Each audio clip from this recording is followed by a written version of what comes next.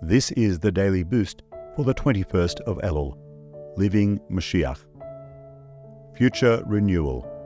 From Maharsha, Sanhedrin 42a. The renewal of the moon is a symbol of the Jewish people who will, in the future, be renewed like the moon and will glorify their Creator, greeting the divine presence.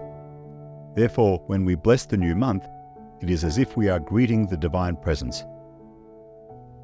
We must make an accounting and reach the conclusion that we are ready for Moshiach and that we must go and greet him. We should express this by sanctifying the new moon with the special intention of hastening the coming of Moshiach.